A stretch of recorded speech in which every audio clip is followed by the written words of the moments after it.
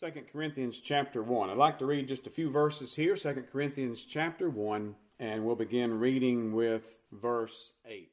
How sweet the name of Jesus sounds in a believer's ear. Welcome to the Grace and Mercy Hour, brought to you by Rocky Mount Church in Arab, Alabama. Rocky Mount Church is a primitive Baptist congregation, a family-integrated church that seeks to worship God in spirit and in truth, a church that seeks to maintain the simplicity of New Testament worship. Thank you for tuning in. Please stay tuned at the end of the broadcast for contact information, and may the Lord bless our time together today. 2 Corinthians chapter 1, verse 8, For we would not, brethren, have you ignorant of our trouble, which came to us in Asia, that we were pressed out of measure, above strength, insomuch that we despaired even of life.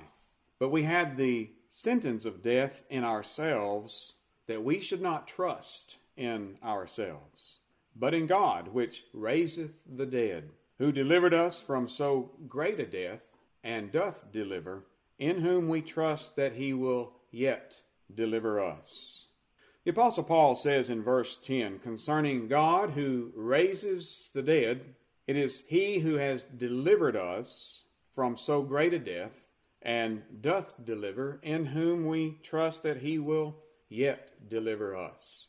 Aren't you thankful this morning to serve a God who has the power to raise from the dead, the power to give life where there is death?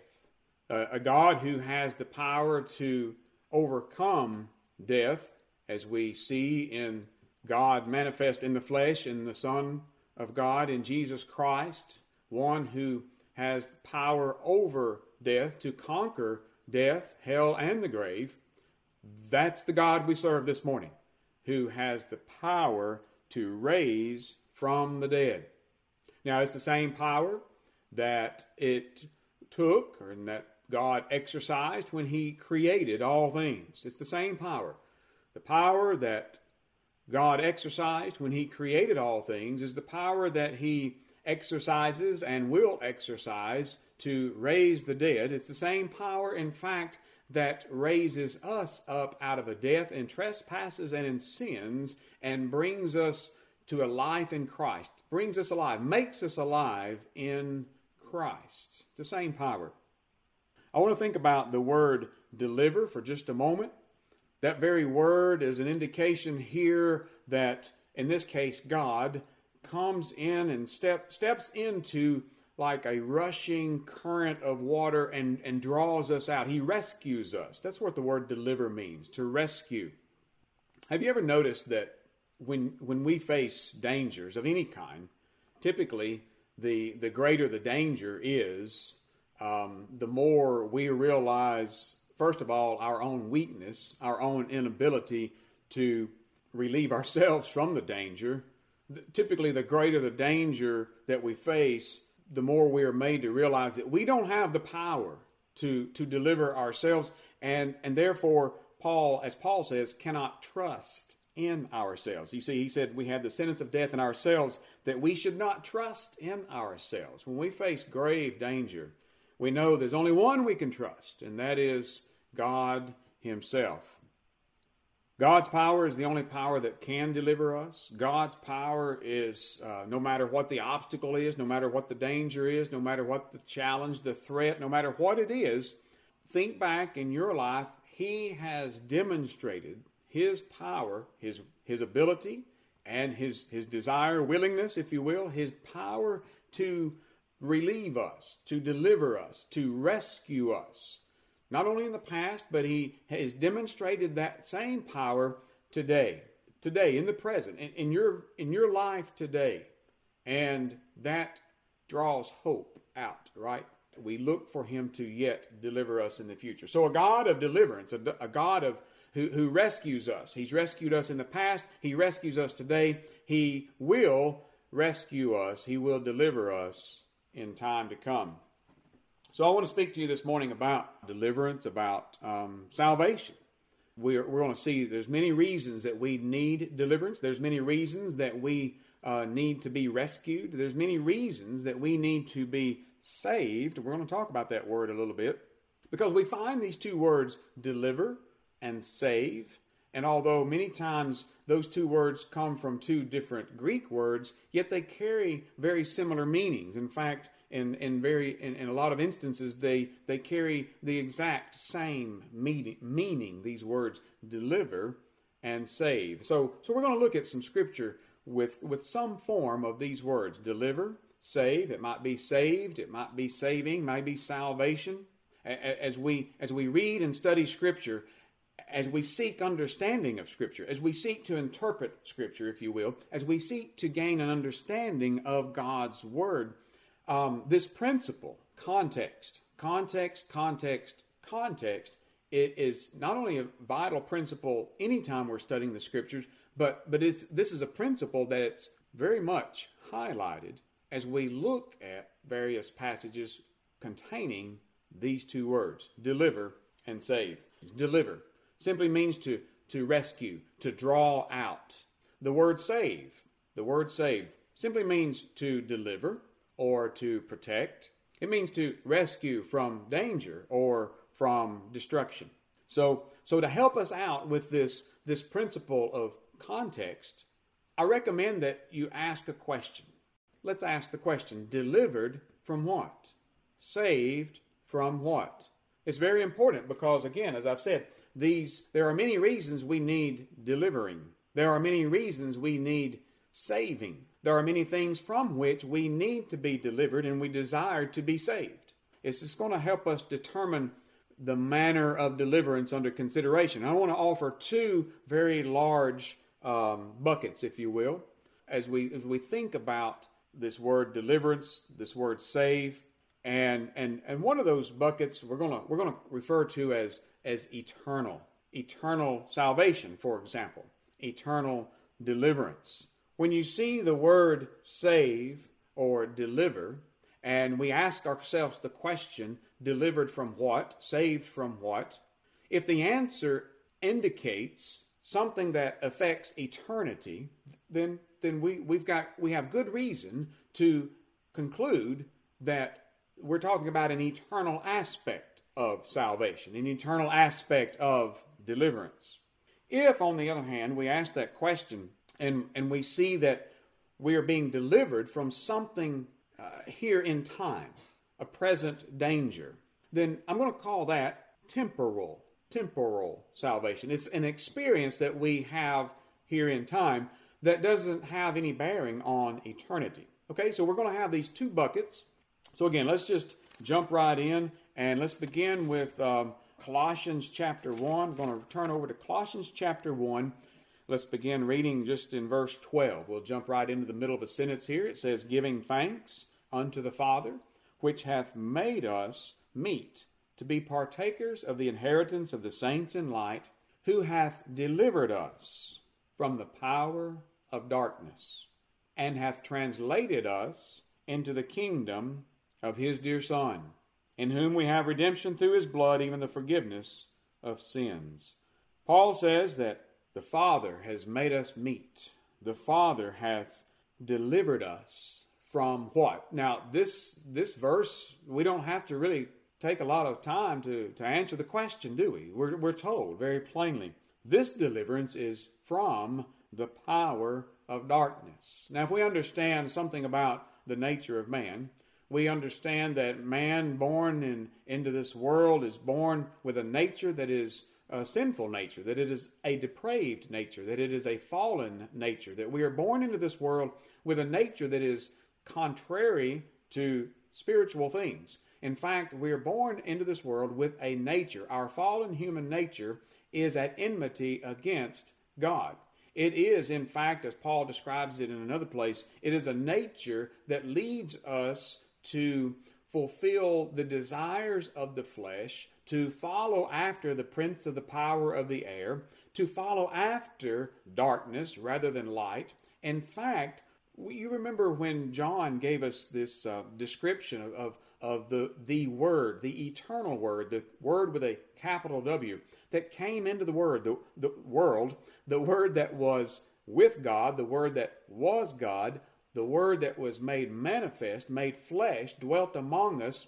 He was that light, and the darkness comprehended it not. Darkness is contrary to the light, and that's the nature that we have. We have a sinful, fallen nature that is in darkness. Here Paul says that the Father hath delivered us from the power of darkness. But not only that, he says, hath translated us. It's important that we understand that word. So for just a minute, let's think about the word translated. It means literally to transpose, to transfer, to remove from one place to another. This indicates an action is taking place by someone else, in this case, the Father, and it is taking place upon an object, in this case, you, in this case, me, in this case, us. The action is being exerted upon another without the cooperation, without the assistance, without any active participation on the part of that object. The Father hath translated you without any active participation on your part. He hath translated you out of darkness and into the kingdom of His dear Son. We can safely conclude, emphatically conclude, that this deliverance is for eternity, that this deliverance has eternal consequences. This is eternal salvation. This is, in fact, the new birth. This is a description of how God borns us of His Spirit, of how we are born again, and it is the work of the sovereign work of God. He has delivered us from the power of darkness. Let's move to another one. 1 Thessalonians. Move over a couple of pages to 1 Thessalonians chapter 1. We read this. Let's just get verse 8. He says, "For from you," he says to the church, "from you sounded out the word of the Lord, not only in Macedonia and in Achaia, but also in every place. Your faith to Godward is spread abroad, so that we need not to speak anything. For they themselves show of us what manner of entering in we had unto you." In other words, Paul is saying, your faith is being spread abroad. And what we're hearing about you in other place, that just manifests. It manifests what happened, he says, when we were there among you there in Thessalonica. It's just a manifestation of the power of God and how the power of God worked in your lives, worked through the preaching of the gospel as well, and had an effect on your life such that you turn from, he says, turn from idols, to turn to God from idols, to serve the living and true God, the last verse, and to wait for His Son from heaven, whom He raised from the dead, even Jesus, which delivered us from the wrath to come. Again, now we have this word delivered. Delivered from what? Well, we're told very plainly, He has delivered us from the wrath to come. Notice, this is past tense. This is something that has been accomplished. Delivered us, has delivered us. Not waiting to be delivered, not hoping to be delivered, not thinking that we're going to be delivered, but we're not real sure. It's not that Jesus has made the attempt to deliver and is leaving the rest of it up to us. Jesus has delivered us from the wrath to come, child of God. Children of God, He has delivered us. It's past tense, it's accomplished, and nothing will ever change that. He has delivered us from the wrath to come. The wrath to come, what? Well, the wrath of God that sin calls for. God hates sin, right? And there will be a full reckoning one day. And you and I, beloved, you and I as children of God, we've been delivered from that wrath to come. Jesus Christ bore the penalty of our sins on Him, on the cross, in Him, on the cross, and He delivered us. He died. He received what we deserved. The Father accepted the sacrifice that He made, and the work is done. Amen? The work has been accomplished, and we've been delivered. We are delivered from the wrath to come. So that's a pretty obvious verse as well. That's an eternal deliverance. That's a deliverance that has eternal consequences. Romans chapter 5. I don't know if it reminds you that, but it did me when I was looking at this earlier. Romans chapter 5 says this, a very familiar passage. Romans chapter 5 tells us that in verse 6, "For when we were yet without strength, in due time Christ died for the ungodly." Romans chapter 5. "For scarcely for a righteous man will one die, yet peradventure for a good man some would even dare to die." Listen to this. "But God commendeth his love toward us, in that while we were yet sinners, Christ died for us." Now listen to what he says.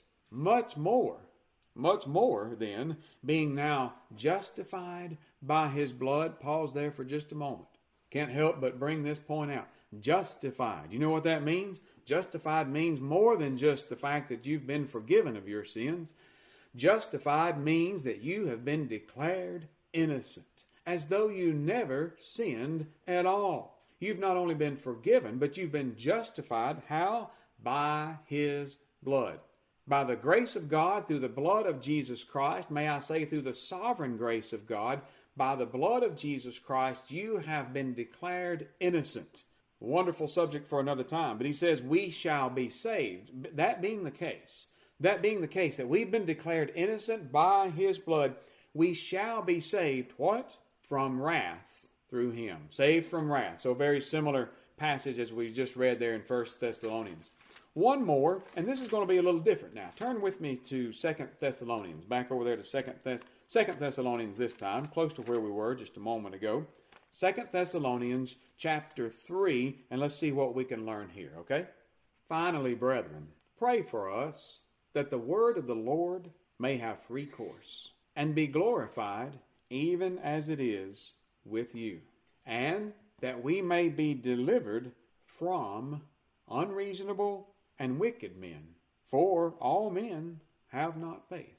Here Paul prays, as part of his prayer, that the word of the Lord would have free course, that the word of the Lord would literally run in haste, run rapidly, as in a race. This indicates that there's a great deal of exertion. There's energy. There's a striving.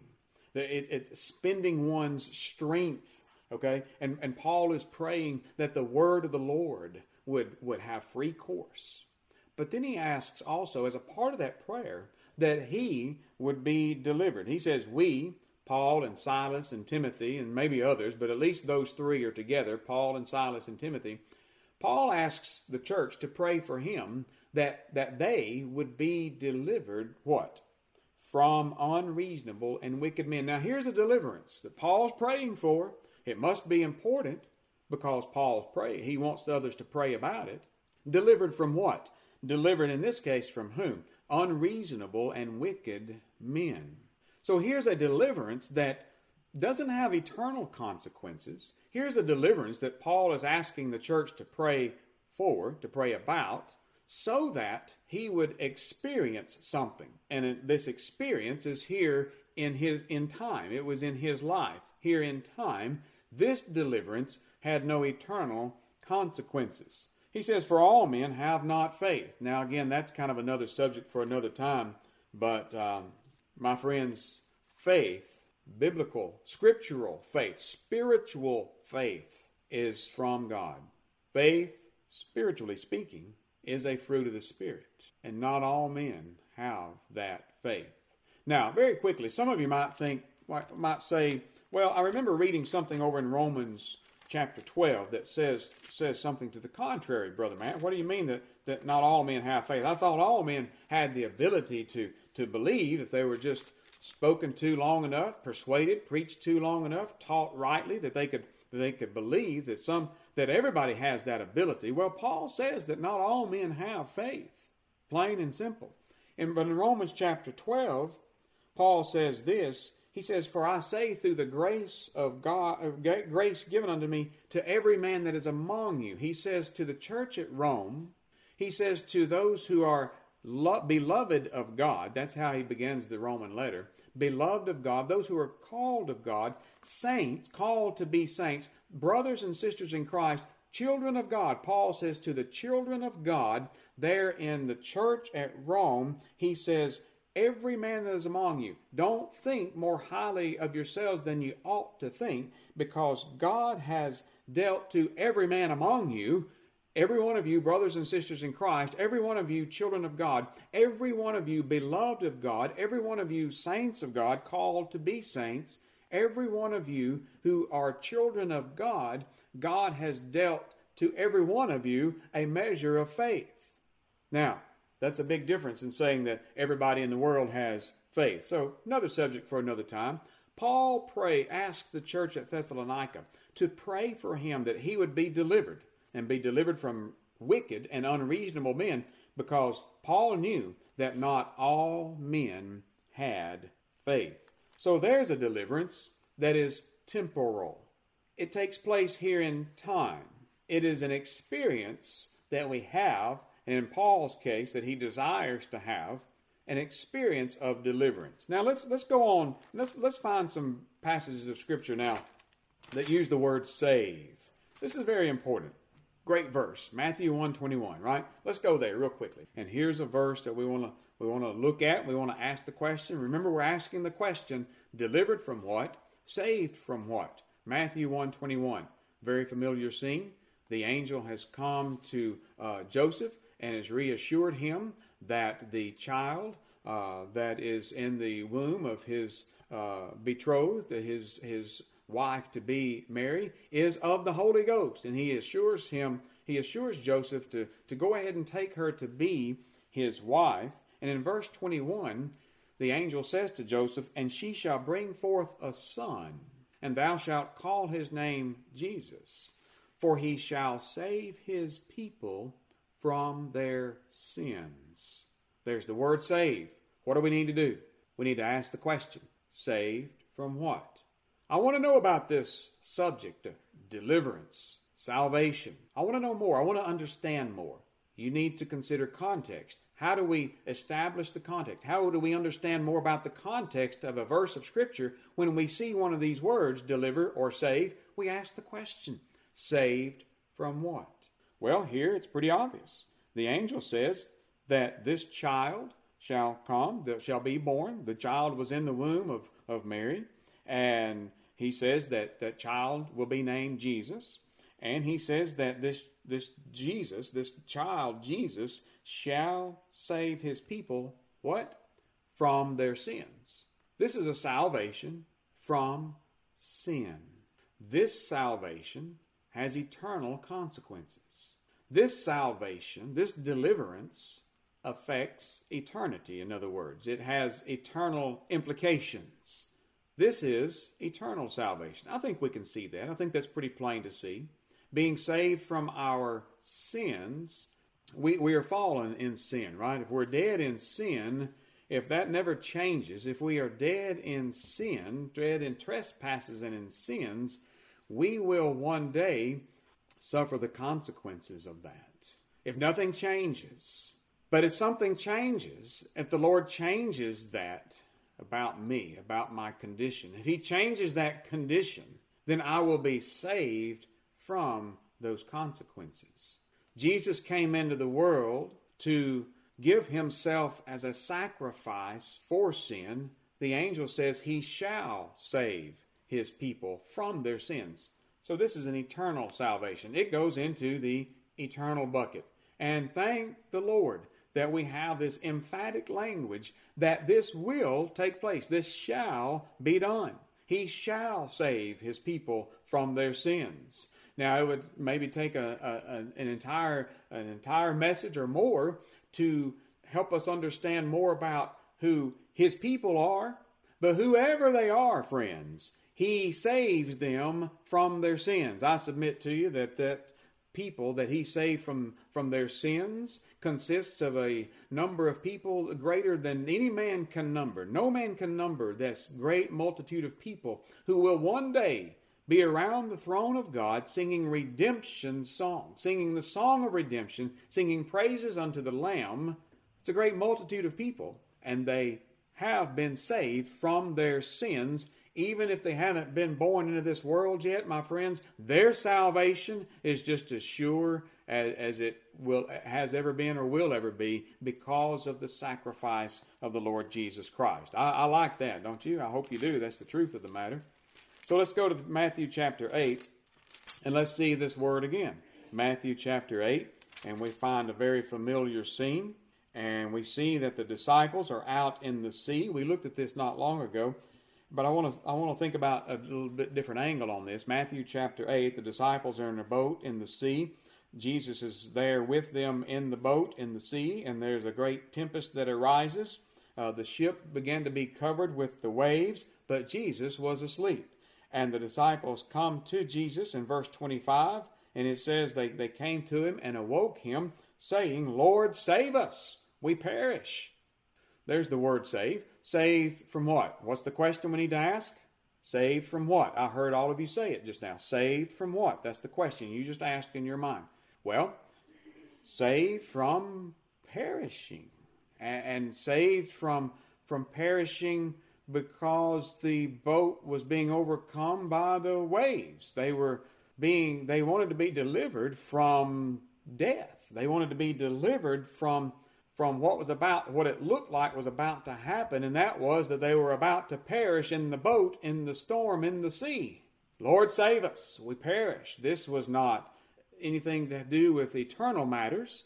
This was an experience that they're frantically crying out would take place right now. They needed saving right now. This is a salvation. This is a temporal deliverance that they cried out for, to be saved from perishing. That seems pretty obvious too, right? Seems obvious enough. But these are examples that we need to look at so that we'll understand a little bit better, I think, I hope, of how to interpret Scripture. And when we see these words deliver or save, because their meanings are very much the same, and oftentimes they are identical. What about Matthew chapter 14? That's another very similar to what we just read. The disciples are out there in a ship again. This time Jesus is not with them, but there is a storm this time again in the sea, and the disciples are being tossed about in the midst of the sea in the ship, and they see Jesus walking towards them on the water. You remember Peter, they're all afraid. They're not sure what to think about it. Peter cries out, Lord, if it be thou, bid me come to thee on the water. That's verse 28, Matthew 14. And Jesus says to Peter, come. And when Peter was come down out of the ship, he walked on the water to go to Jesus. You remember that? But when he saw the wind boisterous, he was afraid and began to sink. He cried, saying, Lord, save me. Very similar situation as we saw with the disciples in the ship not long ago. Peter simply says, Lord, save me. That's all the time that he had to pray. Save me from what? Save Peter from what? Save Peter from sinking into the water and drowning.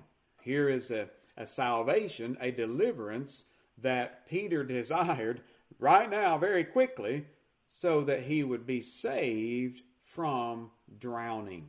A temporal experience, a temporal salvation, a temporal deliverance. Now, for the sake of time, let's go to the book of Acts, Acts chapter 2. I hope you see the pattern. I hope you are seeing very clearly what we're getting at here. It's a very important principle, a very, very important practice, I think, that we need to get into as we study Scripture. There are uses of the word save, saved, salvation, that don't have an effect or don't have eternal consequences, eternal implications. Now, let me say this before we go much further, and we're going to Acts chapter 2. Friends, if we are delivered, if you've been delivered in the past, if you're being delivered right now, if you're going to be saved one day, in whatever manner, whether it's eternity or whether it's here in time, if it's an eternal aspect of deliverance, of salvation, if it is a temporal experience, a deliverance that you are experiencing now, friends, it's all from the Lord. Oftentimes in Scripture we'll see where the Lord calls upon us to do something. Believe. He calls on us to meet some kind of condition sometimes. And based on whether or not we meet that condition, then we will experience the promise. We'll experience the deliverance. We'll experience that type of salvation, that temporal experience of being saved in some way. We're going to see that now. And if we don't meet the condition, then we won't experience the deliverance.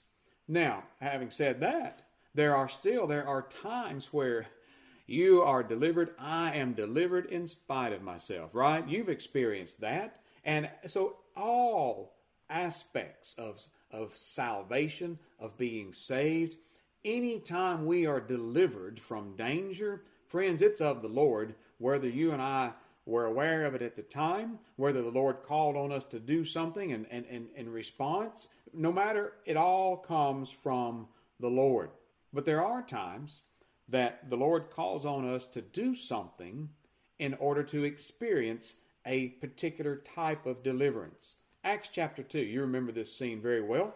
The day of Pentecost. And Peter and the others, they've preached the gospel. Peter preaching here, we have recorded part of his sermon. He preaches the death, burial, and resurrection of Jesus Christ. He points out to those Jews there that it was by their wicked hands they took and crucified, slain. They slew the Lord Jesus Christ, the Jesus who was the very Son of God, which was clearly demonstrated through powers, through signs and miracles. And so those who were listening, some of them were convicted. They were pricked in the heart, and they cried out, "Men and brethren, what shall we do?" They wanted to do something. They knew they needed to do something because of the conviction that they felt.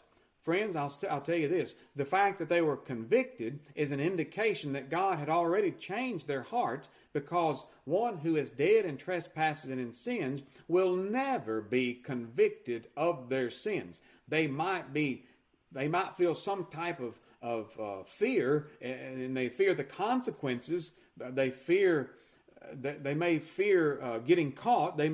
But they don't feel conviction over their sins. Conviction of sin indicates that the person feels that they're guilty. They know that they're guilty. They may not know much more than that, but a person who is convicted of their sins is convicted only because they have been born of the Spirit of God. And here are people who want to know. And Peter tells them what to do. But then after Peter tells them what to do, repent and be baptized, every one of you, he goes on to say this in verse 40. He says, "And with many other words," listen to this now, "many other words did he testify and exhort, saying, Save yourselves from this untoward generation." There's our word save. Saved from what? Saved from this untoward generation. You know what that word untoward means? Physically speaking, it means to be warped or to be crooked. Spiritually speaking, it means perverse, wicked. And Peter, first of all, he tells them what to do as a result, or in response to the conviction of sin that they're feeling. But then he doesn't stop there. After he tells them what to do there, he says many other things to them. He exhorts them further, and he exhorts them to save themselves. Now, friends, God has never called on you. He's never called on me. He has never called on any human being in all of the history of the world to save themselves in order to get to heaven. Never. Never has, never will. It's an impossibility. It's an impossibility.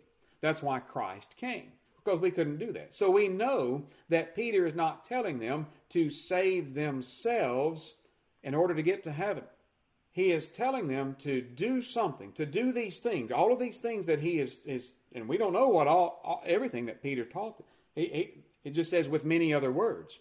With these other words that Peter preaches to them, he exhorts them to save themselves from this untoward generation. It reminds me of what Paul said in 2 Corinthians to the church at Corinth, to come out from among them and be ye separate, saith the Lord. Come out from among the world. Come out from among this culture. Come out from this wicked and perverse generation, the culture around you, the world around you. Separate yourself from that You've been convicted of your sins. Peter has told them what to do about that. Now he exhorts them further. Come on.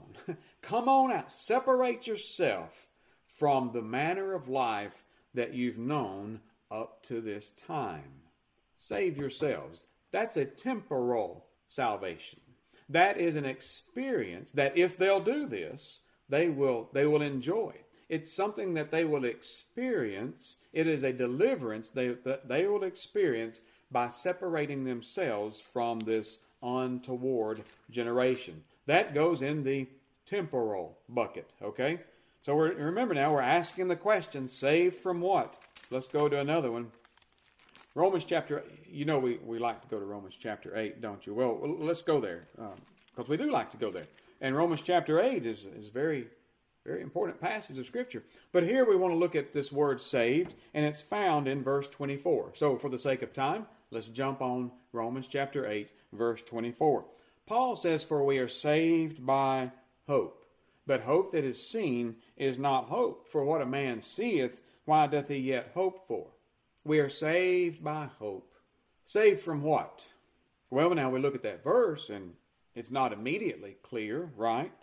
We need a good understanding of what hope is, first of all, and we don't have a lot of time for that right now, but we understand biblical hope is not a wishful thought. It's not wishful thinking. Biblical hope, scriptural hope, spiritual hope is an earnest expectation of the soul. It is something we are fully convinced will indeed take place, but it remains hope because it hasn't taken place yet, right? Well, Paul says we're saved by that. We are delivered by that. Delivered from what? Well, I go back up into the context, there's several verses up. Paul is talking about being delivered in our affliction, delivered from fear. You read the context. Paul is talking about us being delivered in our sufferings as we suffer for the sake of righteousness, as we suffer for the sake of Christ. We experience afflictions. But Paul says we have this earnest expectation of better things to come, and that earnest expectation, that hope, is focused on the fullness of our redemption, the fullness of our adoption, in fact, the redemption of these very bodies. That's what our hope is focused on. That hasn't taken place yet. The resurrection hasn't come yet. Our hope focuses our attention on that, and it delivers us in our present afflictions. Amen? You agree with that? You understand that? You've probably experienced that. I hope you have. Delivered from affliction, delivered from fear, delivered from the sufferings that we experience for the sake of righteousness. Two more. These are very important. Let's go to 1 Peter chapter 3. We're jumping into the middle of the passage, but for the sake of time, it's necessary. Verse 21 says, "the like figure." Now you'll see that Peter has described what took place over there in the days of Noah, when there was 8 souls in the ark. And by being in the ark, they were delivered from the destruction that came by the water. The water caused destruction. But for those 8 souls, Noah and his family, being in the ark, they were delivered up above that because they were where God told them to be. Now there's a lot in that, and for another time. But he says the like figure, an example, a shadow, a figure, whereunto even baptism doth also now save us. Baptism saves you, my friend. Saves you from what? We need to ask the question. We've asked the question with every other passage. We need to ask the question here. How does baptism save you? We're not left in the dark. Peter, although it's in parentheses, he says this. First of all, he says what this salvation is not. He says it's not the putting away of the filth of the flesh. The deliverance that you experience in baptism, by obeying the gospel command of baptism, the deliverance that you experience is not the putting away of the filth of the flesh. It's not the putting away of your sin. Every reference in all of Scripture to the filth of the flesh is a reference to sin, sinful nature, and sinfulness. Baptism, the deliverance we experience in that is beautiful. It's wonderful. It's awesome. I highly recommend it. God has commanded it. It's something you'll experience something that you can experience no other way. But Peter says it's not the putting away the filth of the flesh. It's not the putting away of our sins. It's not the cleansing in an eternal sense from our sins. But what is it? What does it do? He says it's the answer of a good conscience toward God. When you submit yourself to baptism, you have answered. You have received something because you have acted out of a good conscience toward God, a good conscience that only God Himself could place within you, because He has already born you of His Spirit, because you are already born again, because you already have eternal life. Now what you experience in baptism is an answer of that good conscience. And it's a sweet deliverance. It's a sweet salvation, but it's not salvation for heaven. So 2 Timothy chapter 1, a very familiar passage. We'll close with this. Paul reminds Timothy that there are afflictions of the gospel. Whether you're preaching the gospel, whether you're trying to live by the gospel, there are afflictions to come. And he says, "But be not thou therefore ashamed of the testimony of our Lord, nor of me his prisoner, but be thou partaker of the afflictions of the gospel according to the power of God, who hath saved us, and called us with a holy calling, not according to our work, but according to his own purpose and grace, which was given us in Christ Jesus before the world began, but is now made manifest by the appearing of our Savior Jesus Christ, who hath abolished death, and hath brought life and immortality to light through the gospel."